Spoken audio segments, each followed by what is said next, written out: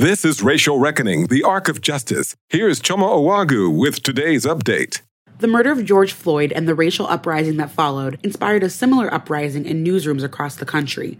Journalists of color called out management for racist editorial practices.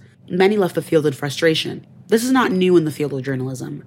In 2018, Emma Sapong left her job reporting for Minnesota Public Radio in favor of becoming a freelance multimedia journalist.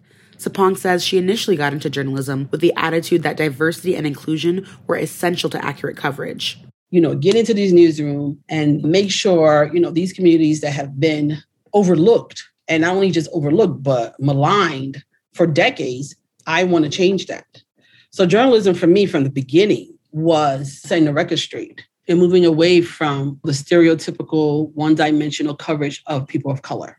In 2020, the organization Open News conducted a survey of former journalists of color to understand why they left the industry. Journalists who responded cited newsroom mismanagement, workplace stress, and low pay as their primary reasons. Sapong says working to fight for racial equity in a newsroom can take a toll on an already burnt-out journalist.